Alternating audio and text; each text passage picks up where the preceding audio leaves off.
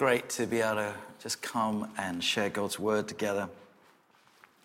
I've got a great story that's coming up soon. So I'm going to read the passage first. We're working through the book of Ephesians, written by Paul. So we're looking at Ephesians 4:17 through to 29. I'm going to read it first, and then we're going into the story, okay? So you can read it if you want on your own sort of tablets and phones and Bibles, or you can read it on the screen. So I say this, and affirm together with the Lord, that you walk no longer as the Gentiles also walk, in the futility of their mind, being darkened in their understanding, excluded from the life of God because of the ignorance that's in them, because of the hardness of their heart. And they, having become callous, have given themselves over to sensuality for the practice of every kind of impurity and greediness.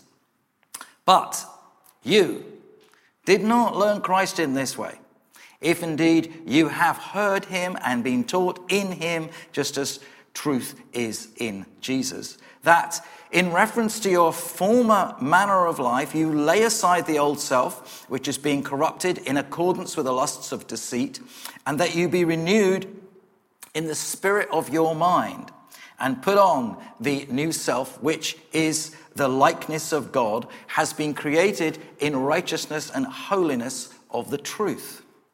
Therefore, laying aside falsehood, speak the truth, each one of you with his neighbor, for we are members of one another. Be angry, and yet do not sin. Do not let the sun go down on your anger, and do not give the devil an opportunity. He who steals must steal no longer, but rather must labor, performing with his own hands what is good, so that he will have something to share with one who has need. And let no unwholesome word proceed from your mouth, but only such a word as is good for edification, according to the need of the moment, so that it will give grace to those who hear. Lord, we just thank you for your word. And Lord, we just say right now, bring your Holy Spirit now on each of us. Lord, we want to fashion ourselves according to you. We want to hear what Paul was saying and apply it to our lives. Lord, we want understanding today from your Holy Spirit. And we just ask, God, you be here with us. Amen. About a week ago, as elders, we were traveling down in a train very early in the morning, actually, a sort of 7 o'clock train, in order to get down to York to actually see Dave Holden. Dave Holden helps to oversee us as a group of churches called New Ground, and we were meeting him there. The reason of meeting him there was that we thought about this in the autumn, when we thought, well, you know what January can be like? It can be a bit snowy. Why don't we kind of like meet halfway?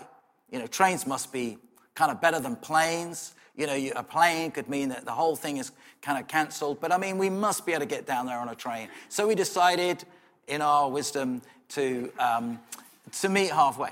Okay, so Dave came up from London, and we were sort of going to meet him around sort of 10-ish, I guess, and everything was looking good. And we were all, you know, Luke, Dan, and I were there on the platform. We got the train set off. It looked good. We all had our, you know, costas and stuff with us. And, you know, we were ready, our bacon butties or whatever it was. You know, we were ready to go. We were kind of prepared. Everything was good. So then the ticket inspector came round. And he started, obviously, clipping tickets and so on, and we had our tickets, obviously, and we looked up and we thought, wow. And we knew this guy. This guy had been part of our church at King's for a long time. We knew he worked for Virgin Trains, and I'm going to call him Jeff. He was not called Jeff, but for anonymity's sake, because obviously this goes online, we're going to call him Jeff. Okay, I'm going to hopefully keep that name going, and I don't kind of revert to the old name halfway through. Okay. So he said, oh, how's it going? You know, and it's like, great to see you. And there he was, all dressed up in his gear. This isn't Jeff, okay, just so you know. It's just... So how's it going? And his hat and the whole thing and his little, ticket stuff and so on, that whole bit. And he was, I thought, it can't be too difficult a job, punching a few tickets, going through, everything should be fine, so off he went. Well, after about half an hour, the train came to a standstill. And we were like, okay, well, a few minutes delay, it's okay, we're fine, it's all right. And then Jeff came back to the train, he says, "It's the train in front." I said, yeah, okay, right. So it's not our train. No, it's the train in front. The train in front has broken down. Okay, right. So there must be a way of getting round, surely. No, there isn't a way of getting around. Okay, so he then has to give the announcement to the whole train. I mean, this train is absolutely packed. Okay, this is sort of like the train that goes into London. So it's packed. It's hundreds and hundreds of people. Every seat taken pretty much. So he then announces, slight delay, be fine. And we're like, okay. And then it's kind of like, yeah, okay. Half an hour goes by. An hour goes by. So every sort of like 15 minutes, he's on again, and he's telling the whole train, look, I'm terribly sorry. And now, the good news is that if you've been, I think it's an hour, if you're delayed more than an hour, you can get, a certain percentage of your kind of train ticket back, and over this length of time, you can get, the whole lot back. So he kept sort of bringing this thing, well, the good thing is, you get half, and then, an hour goes by, well, the good news is, that actually you can get all your money back, and, and I'm sorry about the person who's kind of had this vital, job interview, that obviously you're not going to be able to attend it now, and there would have been people there with interconnections, probably people flying away on holiday. They're thinking that's it. I'm now. Time was going. It was an hour in now. It was an hour and a half in. Time was just seeping away. He comes along to us and he says. And of course, he's going to come in, and to us, he's obviously giving us the bit of inside track, and he's saying, well, the train manager, a train that she's not really used to, who's managing the front train, she tried to fix it, and I don't know why, but she's knocked herself out. So it was like, oh my goodness, this is like turning into a major catastrophe. I said, what are you going to have? So the helicopters come, and he says, no, we'll bring up another train from Newcastle, because we weren't even out of Scotland at this point, so we'll bring down a train up, and so we're kind of waiting for that, and then we'll get the train off and kind of get it into a sort of siding, and then you guys can get by. And of course, you're thinking there's all the trains on this line are all backed up. They're all kind of like there. I think the amazing thing was what we saw is that what seemed like a kind of simple job turned into a major crisis for Jeff, and I was impressed. I was impressed because I'd never seen him in that role before. We'd just known him as kind of Jeff the DJ. He'd done a bit of DJing for us, I think at my kind of 50th or something, So it was, I was just seeing him in that role, and I'm thinking, this is not an easy thing. You could see him standing there, having all these people who were getting quite irate, obviously, and he was just as cool as a cucumber. Okay, he had a lovely manner about him. I thought, I can see why Jeff is so good at this. He is in role here, and he's just, yeah, no, it's fine, yes, sir, no, sir, yes, we'll sort that out, and da-da-da, just keeping calm, the whole thing, and you're thinking, this has caused devastation for hundreds of people.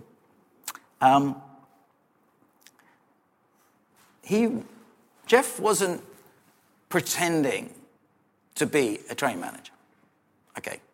It wasn't like, one of us jumping up and saying, give me the intercom, we'll tell them, No, Jeff was a train manager. That's what he did. That was his job, okay? He did the things that were needed pertain to the job of a train manager. There would have been a time previously that when we knew him, when he wasn't a train manager, okay? And if I'd said to him then, you know what, Jeff, there's going to be a time where we're going to be on this train together, and there's going to be all these hundreds of people that are going to be getting really irate at you, and you've got to handle the whole thing on your own and deal with it, he would have gone, I could never do that. And yet, he was doing it there.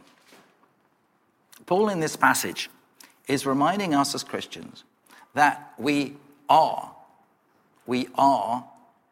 new creatures in Christ. This new nature isn't something that we're waiting for in the future.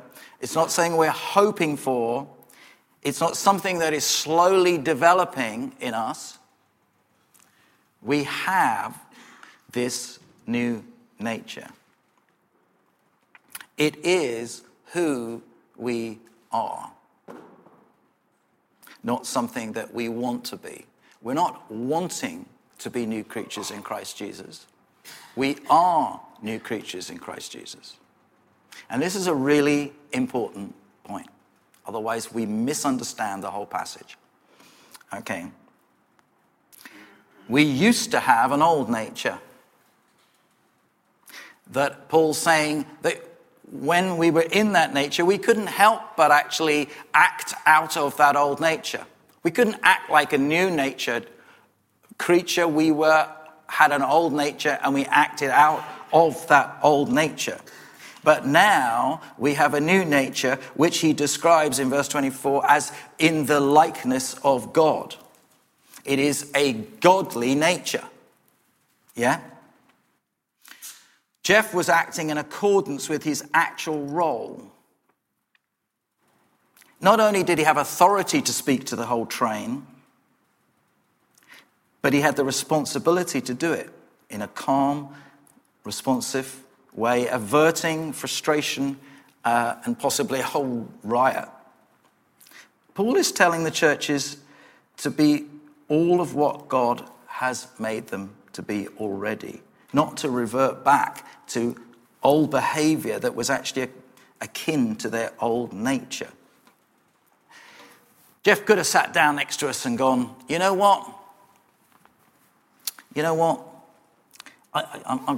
guys are just sitting there drinking your cappuccinos. I'm fed up with this job. I think I'm just going to, sit here with you. I don't think I'm going to do this. Why should I talk to all these people? And we could have then turned around to him and said, well, Jeff, there's a reason for that. And that is because you are the train manager. We're not.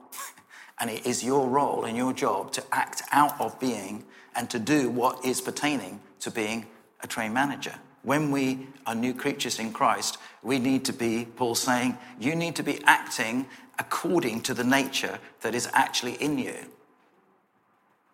Yeah? It's really, really important. Turn to your neighbour. Don't often do this, but I will on this occasion.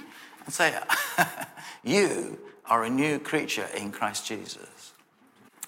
Paul talks about this in lots of different parts of the New Testament. In Colossians 3, there's almost an exact similar load of words if you read that. So it really compares well, Colossians 3. Galatians 3 also has stuff in it. Romans 6 also has similar points in it. He is making this point and he's making it strongly. Let's just look at Romans 6 a moment, okay? Because it really pertains to the baptism that we've just seen of GB. Do you not know that all of us who have been baptized into Christ Jesus have been baptized into his death?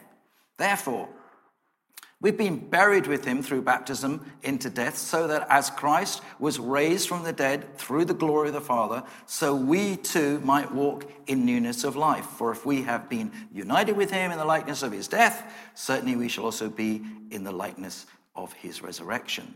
Verse 6, knowing this, that our old self was crucified with him in order that our body of sin might be done away with, Paul says, so that we would no longer be slaves to sin, but he who has died is freed from sin. GB, in going into the water, was saying, my old life is done away with. Where was it done away with? Was it done away in the water? Actually, looking at Romans 6, no. It was done away with at the cross when Christ died, it says. My old self was crucified with him. Okay? It was realized, we realize that when we come to Christ and we put our faith in Jesus Christ. When GB put his faith in Jesus Christ, that new nature was realized, okay? And you then are living out of that new nature. It's important that we grasp this.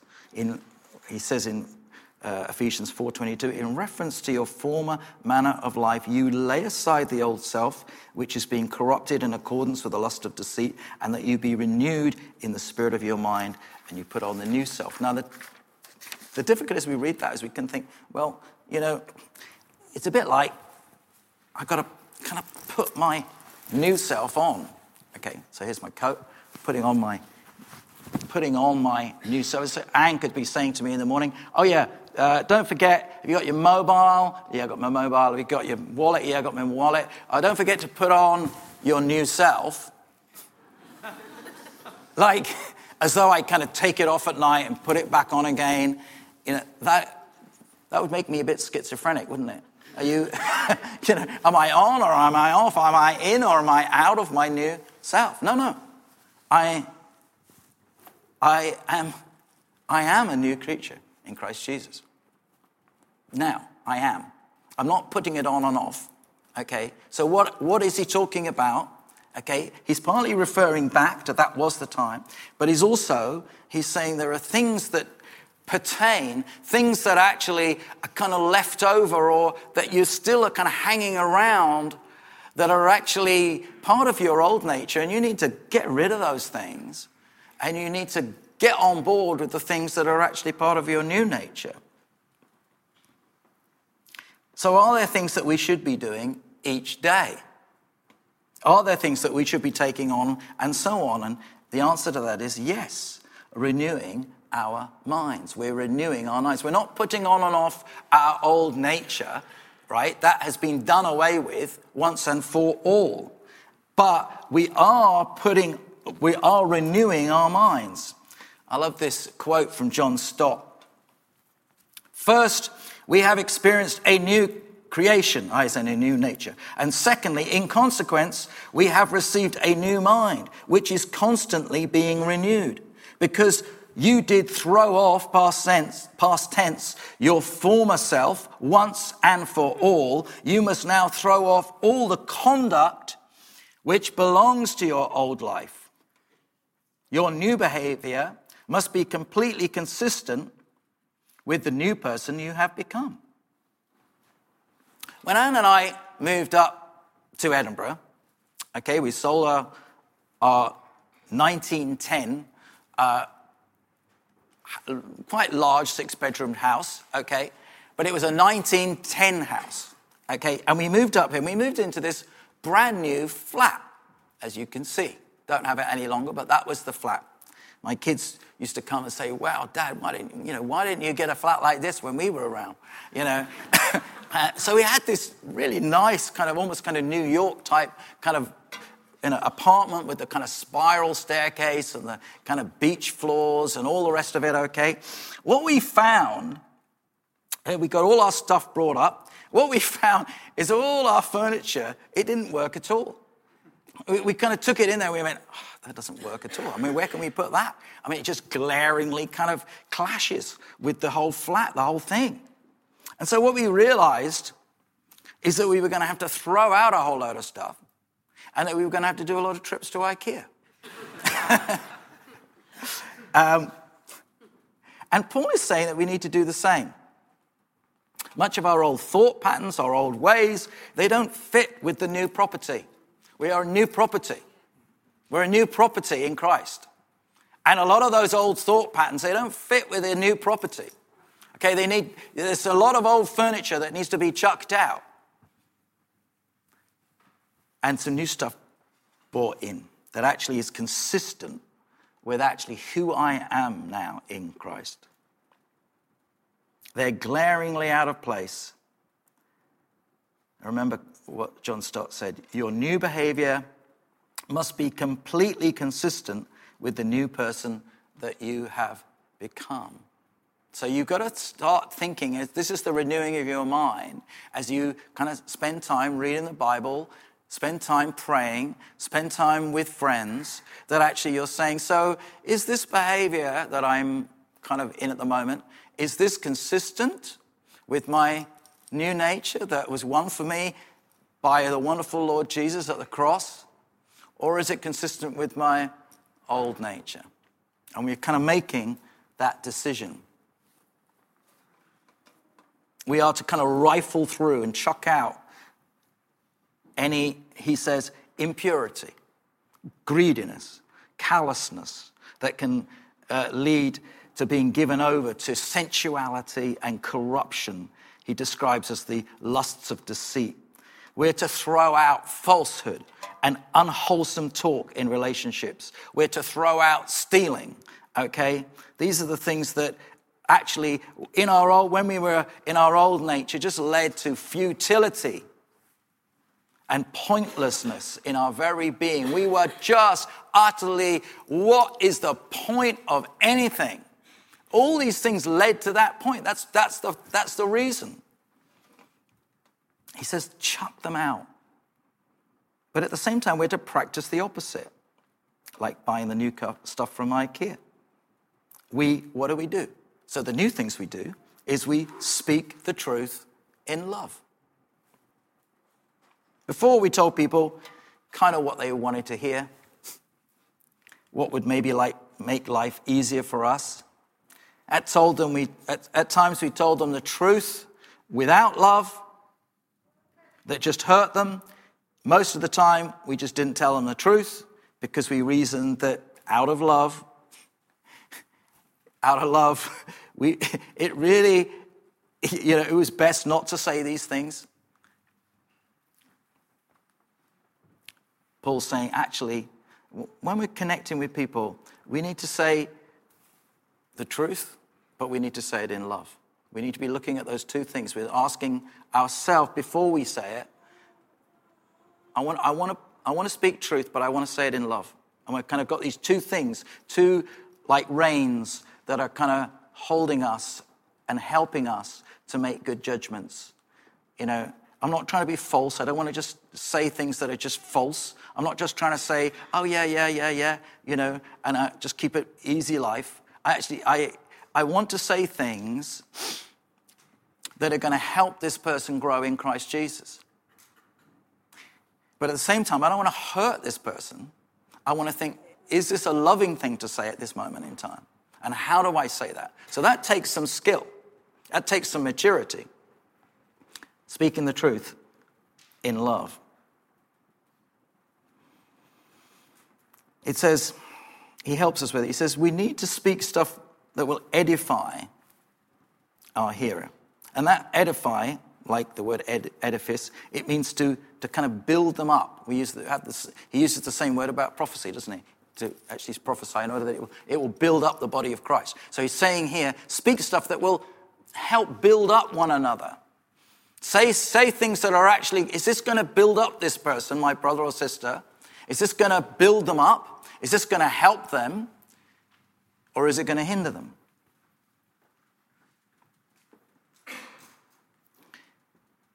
We need to help them improve.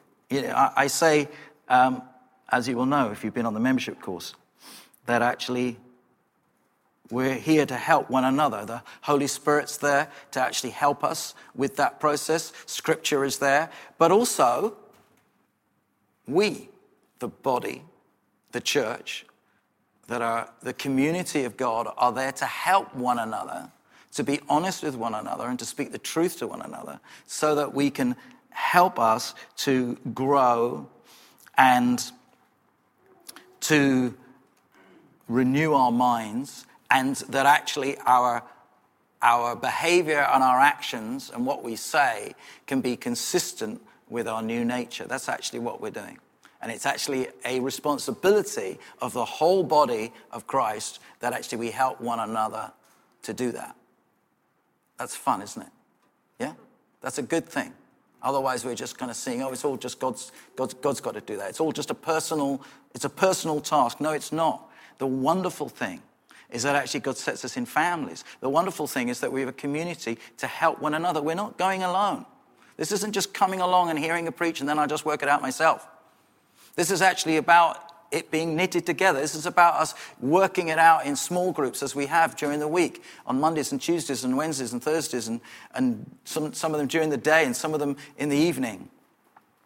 This is so that we can help one another, that we might grow and that we might develop, that actually with our new natures, that we might show and demonstrate out of that new nature behavior that actually is consistent with that nature. That's what we're doing. Yeah? Finally, I want to look at what Paul has to say about anger. Okay?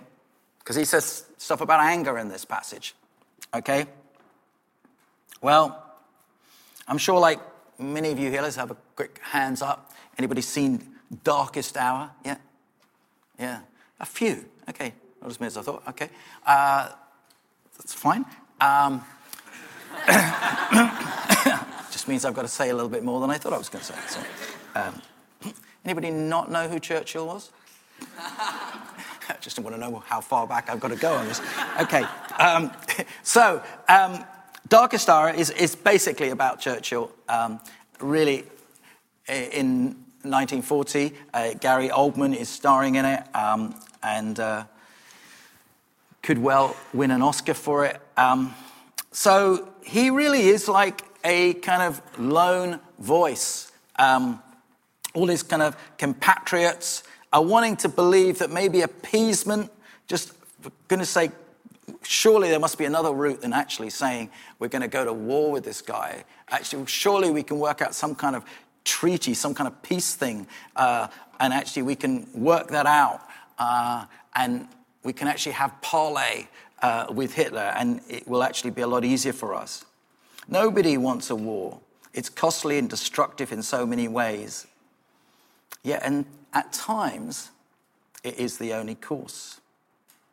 Appeasement can just mean coming under sin, allowing evil to reign and causing countless misery and destruction of millions.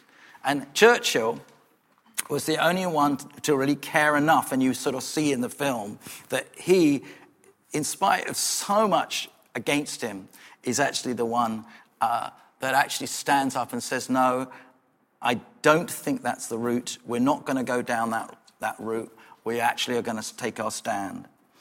And he's perceptive enough to see that through the Nazi rhetoric and to stand up for what is right, even though he knew it was going to be really costly.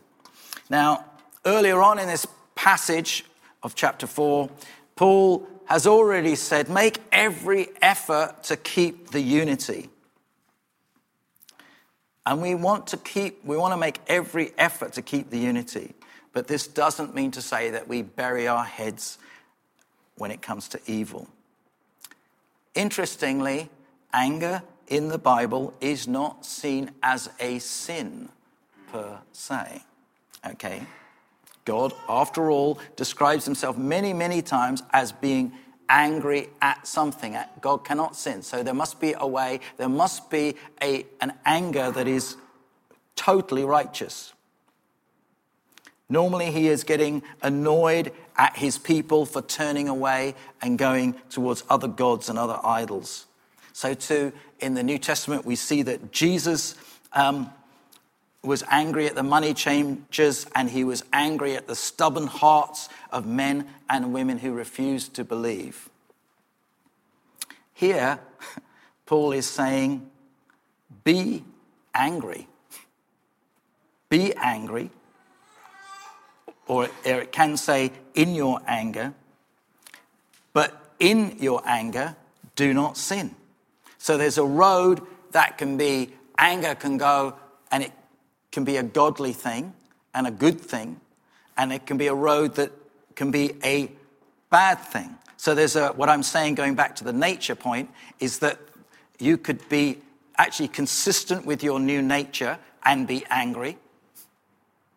And there's also ways that you could be consistent with your old self and be angry. So there's two parts of this. So there's an anger that leads to sin, and there's an anger that is actually a godly thing. John Stott again. In the face of blatant evil, we should be indignant, not tolerant, angry, not apathetic. If God hates sin, his people should hate it too. If evil arouses his anger, it should arouse ours too.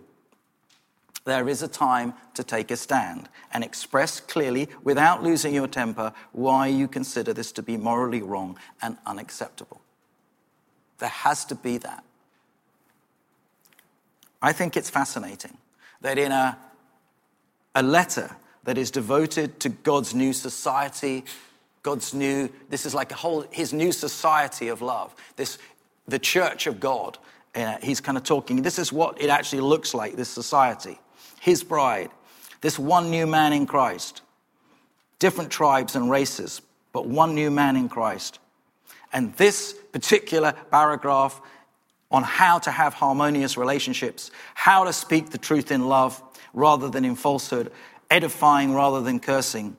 And he speaks about being angry. He's warning us not to nurse our anger, not to hold grudges, not to let it kind of fester and smolder. And he says three things, okay? And the first of those is that when we are trying to stand up and be clear about this is unacceptable, can we just see those 3 points? We need to be free from spite and revenge, okay, or injured pride. So often we're kind of letting it kind of go because we're hurt ourselves and we're just firing from the hip. That's going to lead us into sin. What Paul is saying is actually you need to make sure that when you are angry that you're not going down that route. It's not coming out of that thing, okay? Secondly, we need to keep short accounts. So he says, don't let the sun go down on your anger. Meaning, actually sort these things out quickly. It's not necessary that we take it absolutely literally and say, well, gosh, I've got to, what time is it? And what time does the sun go down today? It's about saying, don't just say, oh, well, I'll sort that out in a few months' time. You're actually saying, I need to sort this out as ASAP, okay, as soon as possible. I need to get on with this thing. This relationship, this issue that has actually gone on, that actually somebody is upset with me, or I'm actually kind of really knocked to that thing. I need to sort it out quickly. That's what he's saying. Sort it out quickly. If you don't sort it out quickly, you actually allow the devil a foothold into you. That's the point, okay? And he says that. Okay, so we need to sort it out quickly. I think I just want to say, just particularly in terms of married couples, don't go to bed angry. Sort it out. Have it out. Don't be... I say it when we're meeting in terms of pre-marriage stuff, I'm saying to people, look, there's a time when actually you are going to conflict, and don't think, oh my goodness, the last thing I can do is actually express any anger. No, you do need to express some anger, but you need to say it clearly without saying a lot of extra stuff that frankly belongs to our old nature. You need to speak about it in a clear way and try and help your husband or wife to actually be clear. This is what you promised that you were going to do. This has actually not happened, and I'm quite annoyed about that. And you need to be able to say it in a way which is helpful to help that other person to change.